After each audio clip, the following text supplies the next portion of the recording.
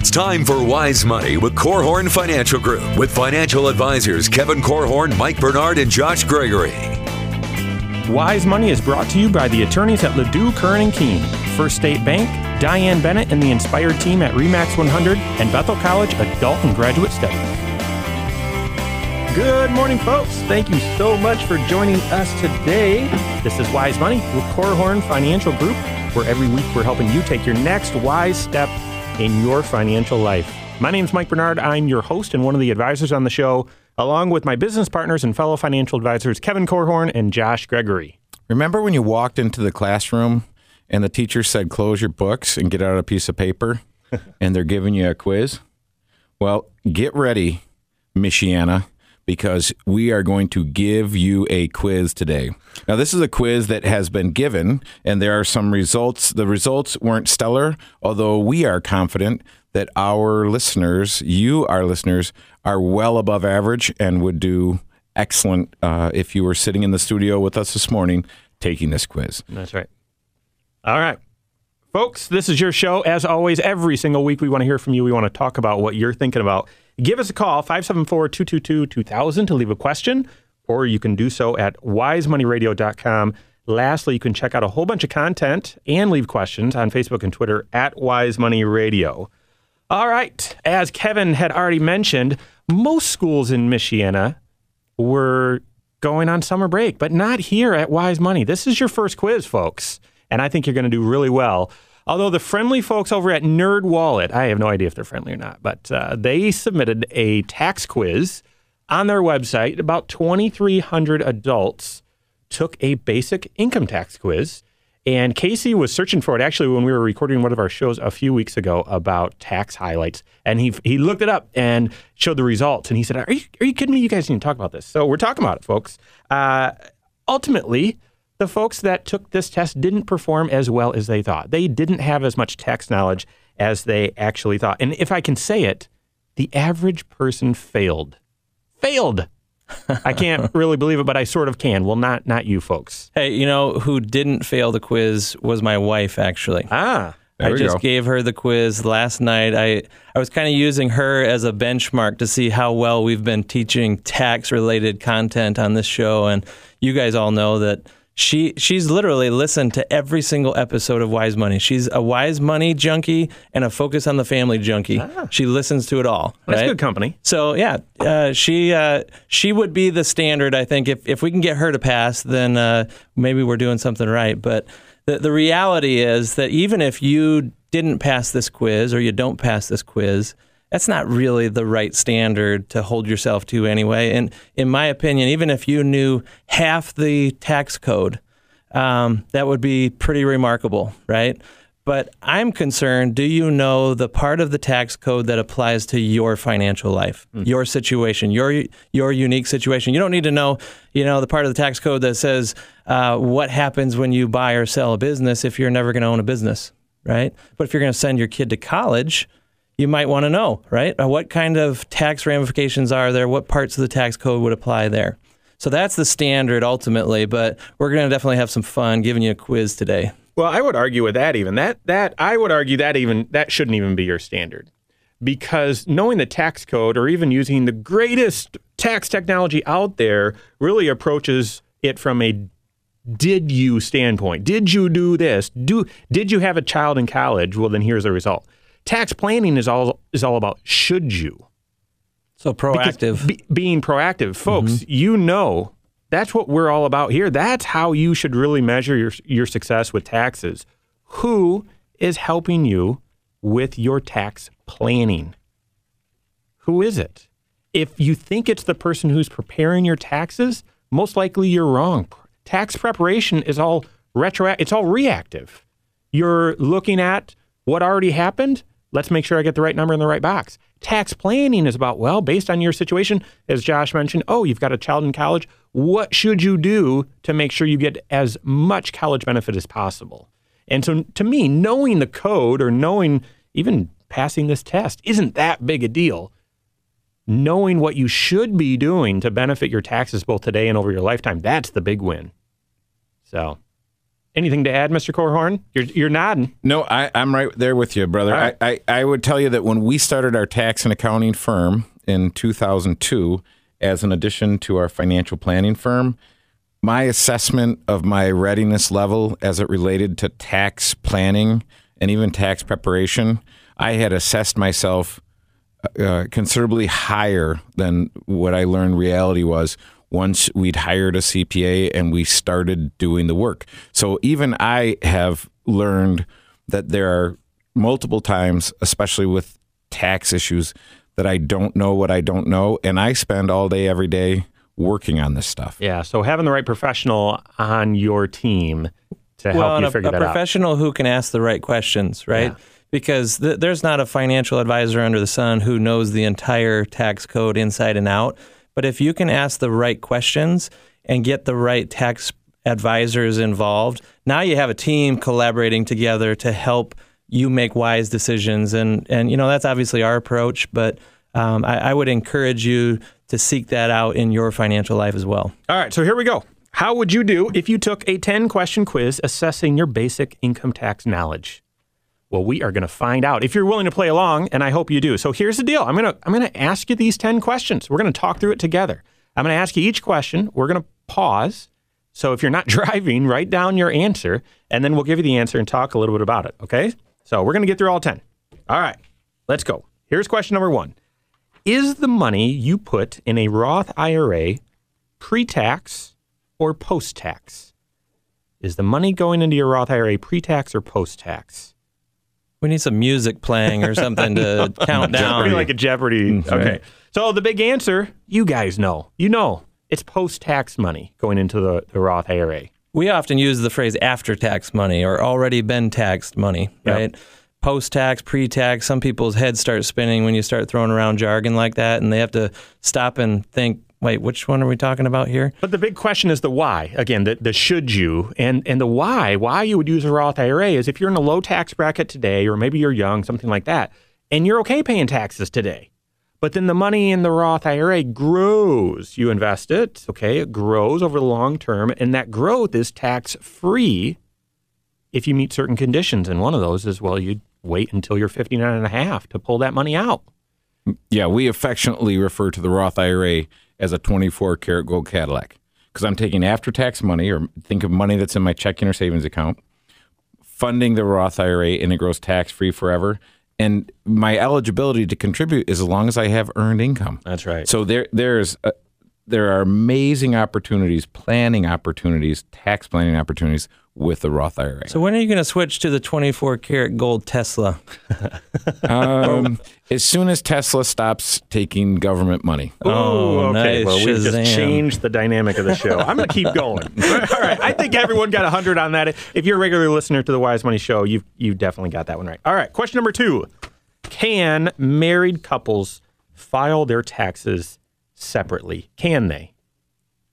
So the question, stated another way, is can married couples file taxes separately? Did I miss that? Nope. It's perfect. Okay.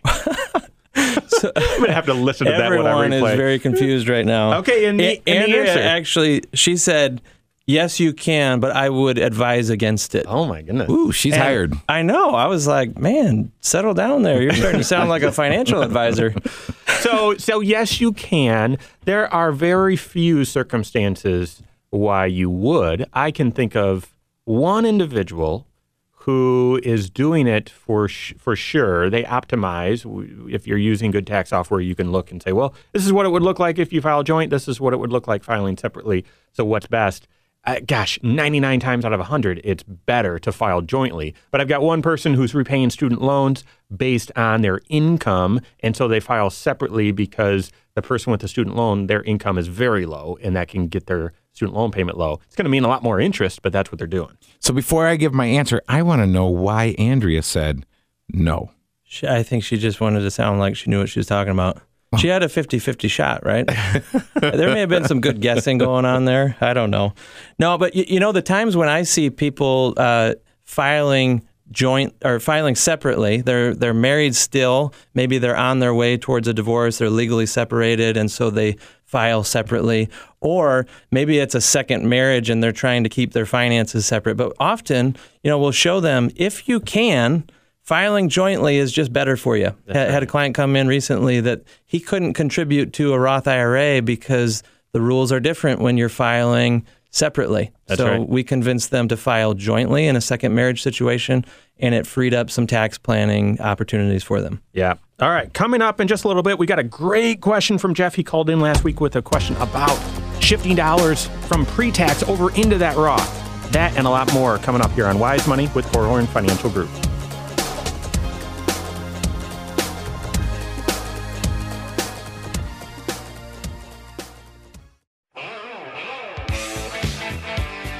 This is Wise Money with Korhorn Financial Group. Good morning, folks. Thank you so much for joining us today. This is Wise Money with Korhorn Financial Group. My name's Mike Bernard, along with Josh Gregory and Kevin Korhorn. Special thanks to the attorneys at Ladue, Curran and Keene, as well as First State Bank for sponsoring the Wise Money program. We've been taking a quiz on taxes. School's out, not here at Wise Money. Taking a quiz about how well you know your taxes. We're 2 questions in. We have 8 more to go. If you have a question, reach out to us, 574-222-2000, or catch us online, wisemoneyradio.com. All the previous episodes are right there. So if you've missed these 2 questions and want to take the quiz, you could catch up there. All right. So first question was about Roth IRA, pre-tax or post. Second, can you file your taxes separately if you're married? The answer is yes, but you probably don't want to. So here, question number 3. When can you adjust your tax withholdings and exemptions on your W-4 with your employer? This one's multiple choice. So when can you adjust your withholdings or exemptions on your W-4 with your employer? A, any time of the year. B, any time before January 1 each year. C, after you receive your W-2 from the previous year. Or D, by the end of year tax deadline. I have to confess this. When I was giving Andrea this quiz, this was the first one she got wrong, actually. I asked her, do you remember what a W-4 is? I think that could have been the question. Yeah, I know. What's a W-4? She said, oh, yeah, I know what that is. That's what you spray in your door hinges so they don't squeak, right? I was like, you are wrong. Fail. We're not laughing at you, Andrea. We know you're listening. We're laughing with you. That's okay. She was being cute. Most people don't know what a W-4 is. So the answer is A. You can change that any time of the year.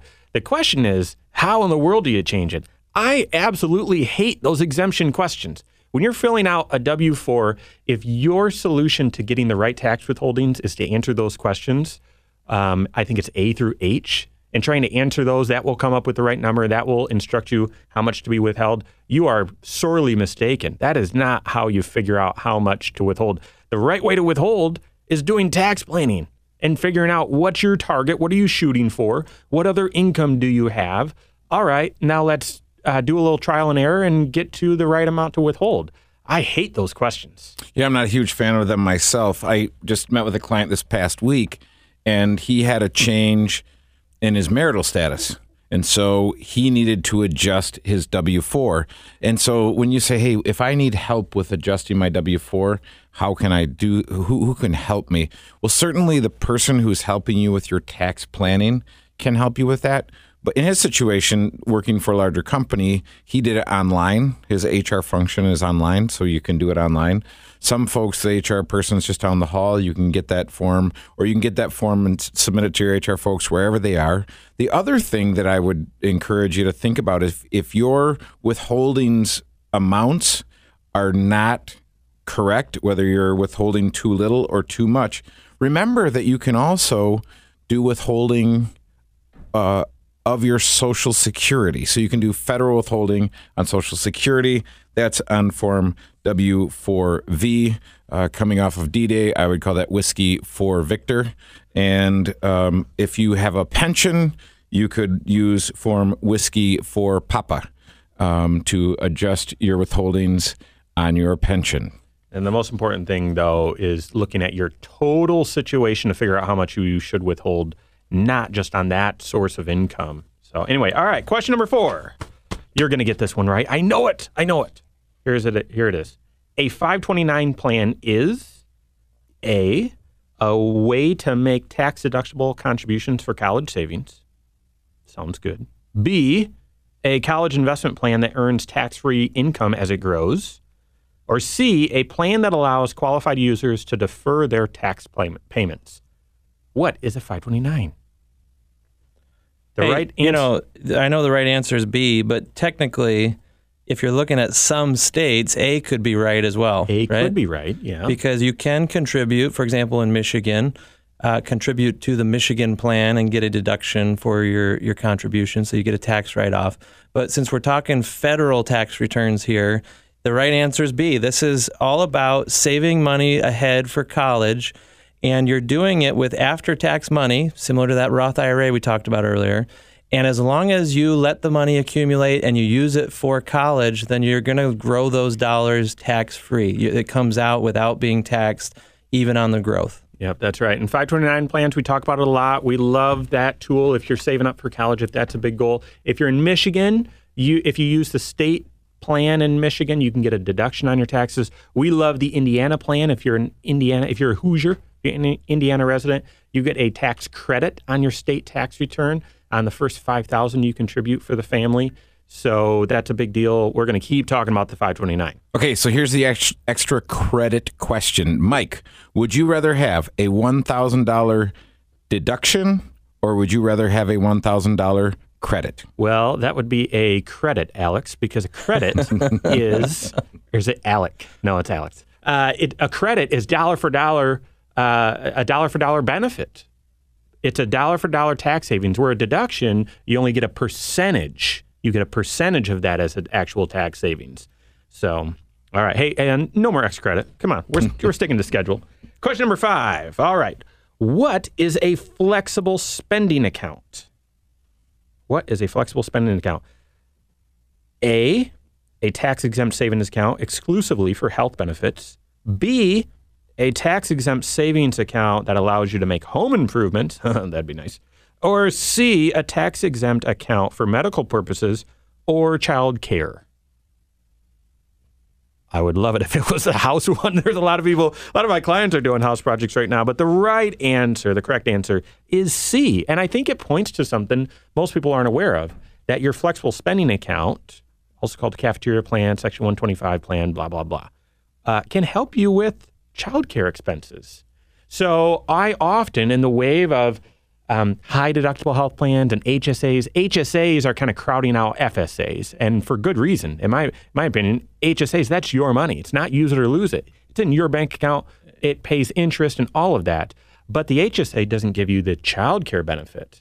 Yeah, that is the unique feature about the flexible spending account. And like you said, the scary phrase that's attached to these is the use it or lose it phrase. And now you can have some dollars spill over to the next year, so you don't jeopardize or forfeit money as easily. But the health savings account is a pretty sweet deal to pile up money for future medical expenses. Now, a lot of times people ask, well, that really sounds good. Can I contribute to an HSA? Only if you have a high deductible health plan. And then to this question, well, can I contribute to an FSA? Well, you've got to work for an employer that has a plan like that available to you. So. Right. And just to, the reason why you need to tune in every week is with the new Affordable Care, American Care, Health Care. Affordable Care Act. Affordable Care Act. That's not affordable. So what they're proposing is that they're allowing the HSA to be used for any type of health plan, and they're actually proposing to double the limit up to $13,000. So it'd be a savings vehicle for medical expenses. And so I would say stay tuned, folks, because there's more to come. All right. Question number 6 was a tough one for me. This isn't even fair. Here it is. If you foster a pet from a nonprofit charitable organization, can you claim a tax deduction? A, yes, but you can only write off certain items like food, shelter, and medical expenses. B, yes, you can write it all off. Or C, no, you can't write any of this off. All right. I would have gotten this wrong. Completely wrong, actually. The right answer is A, and I think that is ridiculous, right. in my opinion. It just doesn't make sense. The right is part answer, of the reason. So I think it's not that you've adopted, but that you've fostered, so that you're fostering and you're going to give this back to the organization. I think that's probably where it lines up. There are some obscure things in the tax code that you get to write off. And I think most people preparing their taxes or going in to get their taxes done, they want to make sure they get all these obscure things and get those deductions. The biggest one, if you volunteer, you can deduct volunteer miles. You know, if you've got a major medical issue, you can deduct some of the miles heading to the hospital if you're going to Cleveland Clinic or Mayo or something like that. This is a really obscure one. But that's essentially what you're doing, right? I mean, you're kind of volunteering to take care of these animals for a charity. That's right. Yep, and that makes the case that you need to be talking to your tax planner. If your life revolves around taking care of someone who's sick or a lot of volunteer work, you should be talking to your tax planner and see if there are any goodies out there for you. Okay, so we're 6 questions in. How are you scoring? I'm assuming you're 6 for 6. You're doing great. We've got questions 7 through 10 coming up, plus that great tax question from Jeff, and that and much more here on Wise Money with Korhorn Financial Group.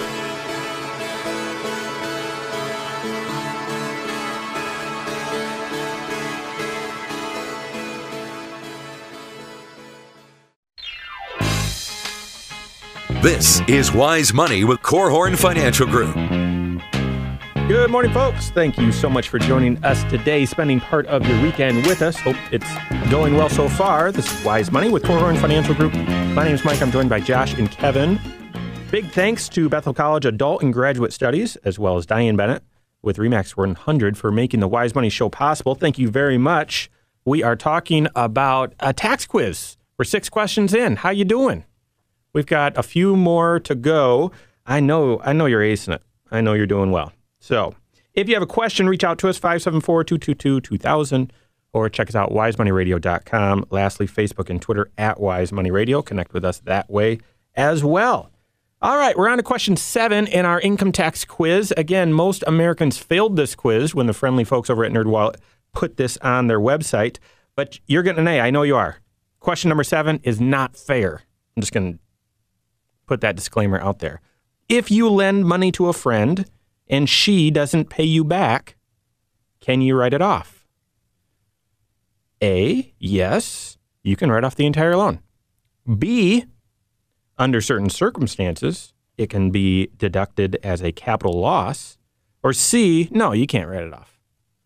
Hey, before you give the answer, can I borrow a few bucks for lunch here? Yeah, actually, survey said the answer is don't lend money to a friend. That is the answer. Ever, under any circumstances. That's right. So, okay, I would have struggled with this one, too, because it just defies logic. That's when I say it's not fair. The right answer is B. Under certain circumstances, you can write this thing off, but essentially, everything's got to go right. And you even have to you have to prove to the IRS that, yes, this was an official loan. I have the loan documents. And then you even have to send that person the right tax form for you discharging the loan so they can include it on their tax return. If you're loaning money to a friend, you are not doing that. Right. And if you say everything's got to go right, everything's already gone wrong. You're loaning money to a friend. Yeah, don't do it. Don't do it. All right. Question number 8. Which of the following is tax deductible? Which of these is tax deductible? A, gambling losses. B, reconstructive surgery. C, babysitting if you're a parent doing charitable work. D, all of the above. Or E, none of the above. Which of those? Which one is tax deductible, or are all of them, or none of them? Survey says all of the above, right? All of the above. That's right. That's right. I think the one that confuses people in the wrong direction, actually, is gambling losses. Right. Because if you've gone to the Horseshoe and had a lot of fun, but didn't win any money, no, you can't deduct that. You can only deduct gambling losses to the extent of your gambling winnings, and it's not even deducted in the same place as the winnings are included. That's the part that really burns people. Right. You're going to count every single dollar of your winnings, but you might get to write off some of your losses up to that same winning amount, but you're writing it off in an area of the tax return that might not actually give you any lift at all. So here's the deal, folks. The house always wins. In this case, the house is the IRS. Yes, and you only can you claim that you only deduct it against your federal. You don't deduct it against your state. Against your Great state. point. That's Yeah, right. that's right. So yes, the house always wins. And reconstructive surgery, that could be medical expenses. That's also an itemized deduction. That's where that would go. So if you don't itemize, you wouldn't take advantage of that one. And then the babysitting, if you're doing charitable work, I'll just tell you right now, I didn't know that one. So I don't know how you'd prove it, but interesting. All of those are deductible. I'm sure you got that right. I know you did. All right, question number 9. Which of these is the worst mistake? The worst tax mistake. Which of these is the worst tax mistake? A, if you owe not filing your taxes, if you owe money and you don't file your taxes by the deadline, that sounds pretty bad. B, you file your taxes but not pay your taxes by the deadline. C, you are owed a refund but you file late. Or D, you are owed a refund but you don't file at all. None of those sound really good.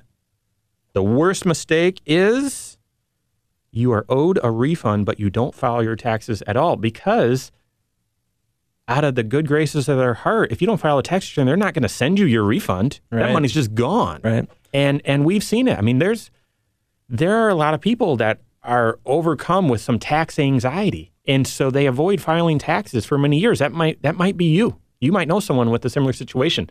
It's real. I'm not judging. I know there's a lot of anxiety when it comes to taxes.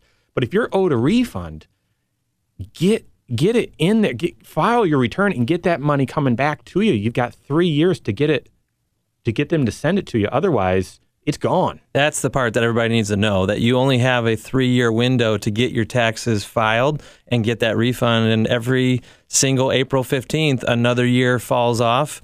And, we're 3 years out from maybe a past tax return that you've just been procrastinating on, and maybe it's been so long that it's getting overwhelming, and you think, oh man, what do I do now? Mm-hmm. That's where you get a professional involved and help them start sorting through what might be or might feel like a pretty complicated situation. Mm-hmm. Yeah, and I would encourage you, if you are in that situation where you haven't filed for the last year or the last number of years, come in and see us. There are lots of great tax preparers in town that are going to be a safe place for you to come to, who will encourage you, and they're not going to shame you. They're not going to make you feel bad, and they'll help you get it done.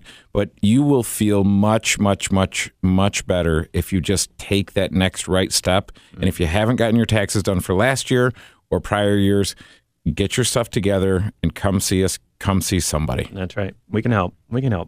Actually, interesting little factoid here. Only 36% of responders got that question right. Interesting. So 2/3 got that question wrong. Interesting. All right, our 10-question quiz finishes with this question here. If your exemptions and withholdings are correct, your tax refund should be A, $2,500 or more, B, $1,500 to $2,500, C, $500 to $1,500, or D, as close to zero as possible. So your ideal tax withholding should yield a big refund, a medium refund, or break even. So what did Andrea say to this one, Josh? Ooh. She actually said, well, that's kind of your opinion, isn't it? And I said, well, maybe. And I said, so what's your opinion? And she said, D, as close to zero as possible. So she has the right opinion, that is my opinion. That's the right answer. Now, so we study behavioral finance. So what you're thinking, your behavior, how that influences your financial decisions. And it used to be back when, gosh, it's been so long, you might not believe me, but banks used to pay interest on your money. And there was this idea that you were giving an interest-free loan to the government if you were having a big withholding and getting a big refund. Well, now you're not really getting much interest if you kept that money in your pocket. And a lot of research has shown people make a better financial decision when getting a big windfall than they would if they had an extra $50 a paycheck. So I do think it's personal preference. I would agree with them that the answer should be D. You should aim to get close to zero, but talk to a professional about your overall financial situation, what makes sense in your overall financial plan. I've had a lot of people who have been getting big tax refunds, and they kind of liked it. And we looked at their situation and said, you know what? If you increased your 401k contributions by X amount, you'd get a smaller refund, but you'd be paying less tax. And it might even squeeze your income down where you'd even get more tax benefits. And that right there, if you understood what I said, that is what tax planning is all about. So, Absolutely. all right. So I hope you did well on that quiz. I'm sure you did. But let's just pack it all together. I mean, Josh, what's the takeaway as you're looking at how you responded? What's the big takeaway from this quiz? Well, I'll go back to what we were kind of alluding to at the very beginning of the show, that it's not just about how do you stack up or how do you answer these quiz-type questions on tax code. How well do you know the tax code? It's more about how proactive are you in your planning. Do you know why your tax situation is what it is and why it's going to be changing in the future?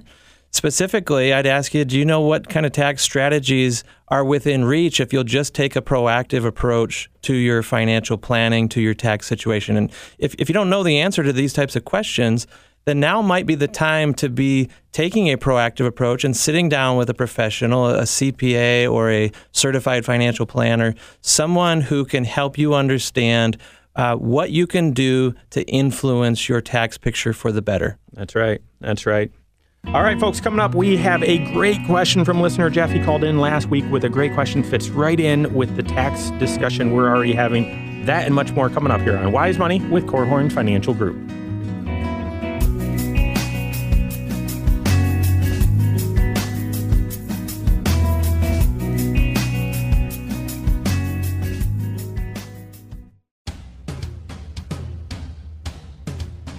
This is Wise Money with Korhorn Financial Group. Wise Money is brought to you by the attorneys at Ledoux, Curran & Keene, First State Bank, Diane Bennett and the Inspired team at RE/MAX 100, and Bethel College Adult and Graduate Studies. Good morning, folks. Thank you so much for tuning in today. This is Wise Money with Korhorn Financial Group. My name's Mike Bernard alongside Josh Gregory alongside Kevin Korhorn. If you've missed anything, check us out, wisemoneyradio.com. All the previous episodes are right there. And same with the podcast is all on Google Play and iTunes. That's how I listen and follow up on the show as well.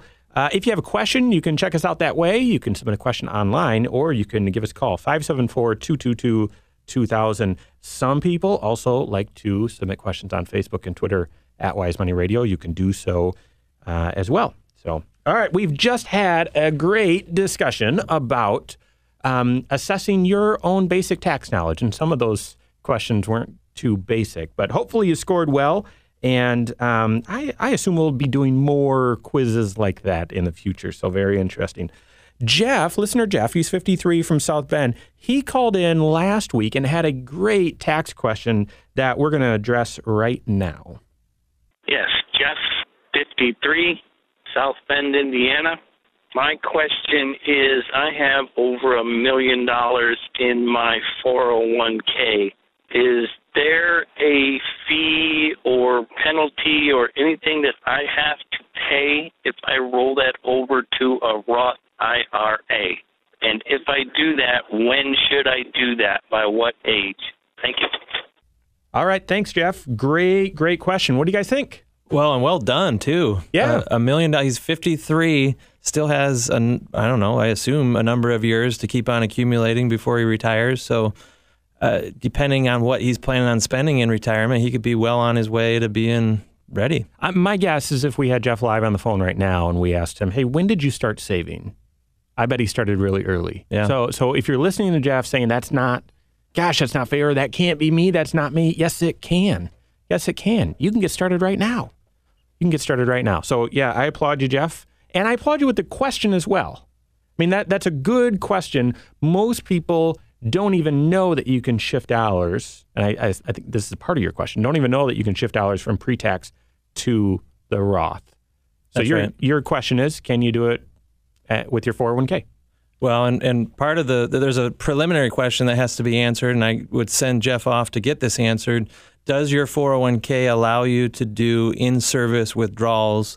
If you're trying to get money out of a retirement plan and into an IRA or a Roth IRA specifically, usually you have to either reach a certain age that they've deemed to be full retirement age, if you're still working there, or you have to be done working there, either fully retired, literally, or you've left the employer for some reason. There has to be a separation of service most of the time. But there are plans out there that will let you pull money out while you're still working for the employer. So that'd be the first thing to check on. And sometimes that can make a lot of sense to pull money out of a 401k. And even if you just moved it to a traditional IRA, sometimes you have better investment options to choose from. Maybe you can get access to some investment tools that would be a nice complement to what you have in the 401k. So it's an interesting idea for really more than just Jeff to be looking into. Yeah, so what Josh is talking about is taking money from your 401k, doing an in-service distribution to a traditional IRA, not changing any tax status there, but then moving it from the traditional IRA to the Roth IRA. That would be a conversion. So there are two ways to get money in the Roth IRA. One is to contribute, which you can do annually. Jeff, you can do $6,500 annually based on your income. Or you can convert, and what Josh is talking about, pulling out of the 401k to an IRA, converting. But you can also convert within your 401k. Now, there are a number of asterisks behind this. And remember, the greatest risk in all of finance is the asterisk. So the first thing that you need to do is check your plan document. Can I convert? And if you don't know how to find your plan document, or you need some help, then talk to someone in HR, talk to some other folks at the company there. They can probably help you. Then you're going to want to calculate the tax that would be due. Well, right, because this may or may not be embedded in your question, Jeff. You might already know this. I think some listeners probably don't, because I actually was asked this very question by a friend this past weekend. And I said, hey, have you thought about shifting money from pre-tax to the Roth? And he said, you can't do that. And I said, yes, you can. And he said, well, would I have to pay tax, or would I have to pay a penalty or a fee on that money? I said, no. And he said, well, wouldn't I have to pay tax on that money? And yes, you would. So Jeff, if you're doing either of those options that Josh talked about or Kevin talked about, taking an in-service withdrawal to an IRA and then converting it to a Roth, that's a taxable event. Right. It's not penalized, but it's taxable. And same thing if your 401k plan does offer a Roth 401k and it allows for conversions, that would be a taxable event as well. I'm not bringing up that. I look at tax as kind of a speed limit. It's a penalty. So, you need to be very wise about that. I'm not suggesting that's a reason to not do it, but you need to be aware of your tax situation and the tax consequences before you would take that. We also need to be explicit here that you don't have to do everything. You don't have to do the full $1 million. I don't know if that was implied in Jeff's question, or maybe it could be a misconception that some people have. I mean, can you imagine if you took all the $1 million and converted it to Roth all in one shot? All of it would be taxable. Yep. And it gets piled on top of the normal income that you would typically pay tax on, your wages and things like that. So you would be deep into the highest tax bracket if you did that all in one shot. Yeah, so the game that you're going to play, Jeff, from now until the end of your life, till you leave this world, is that $1 million, and the growth of it is to pay as little tax as you possibly can on it.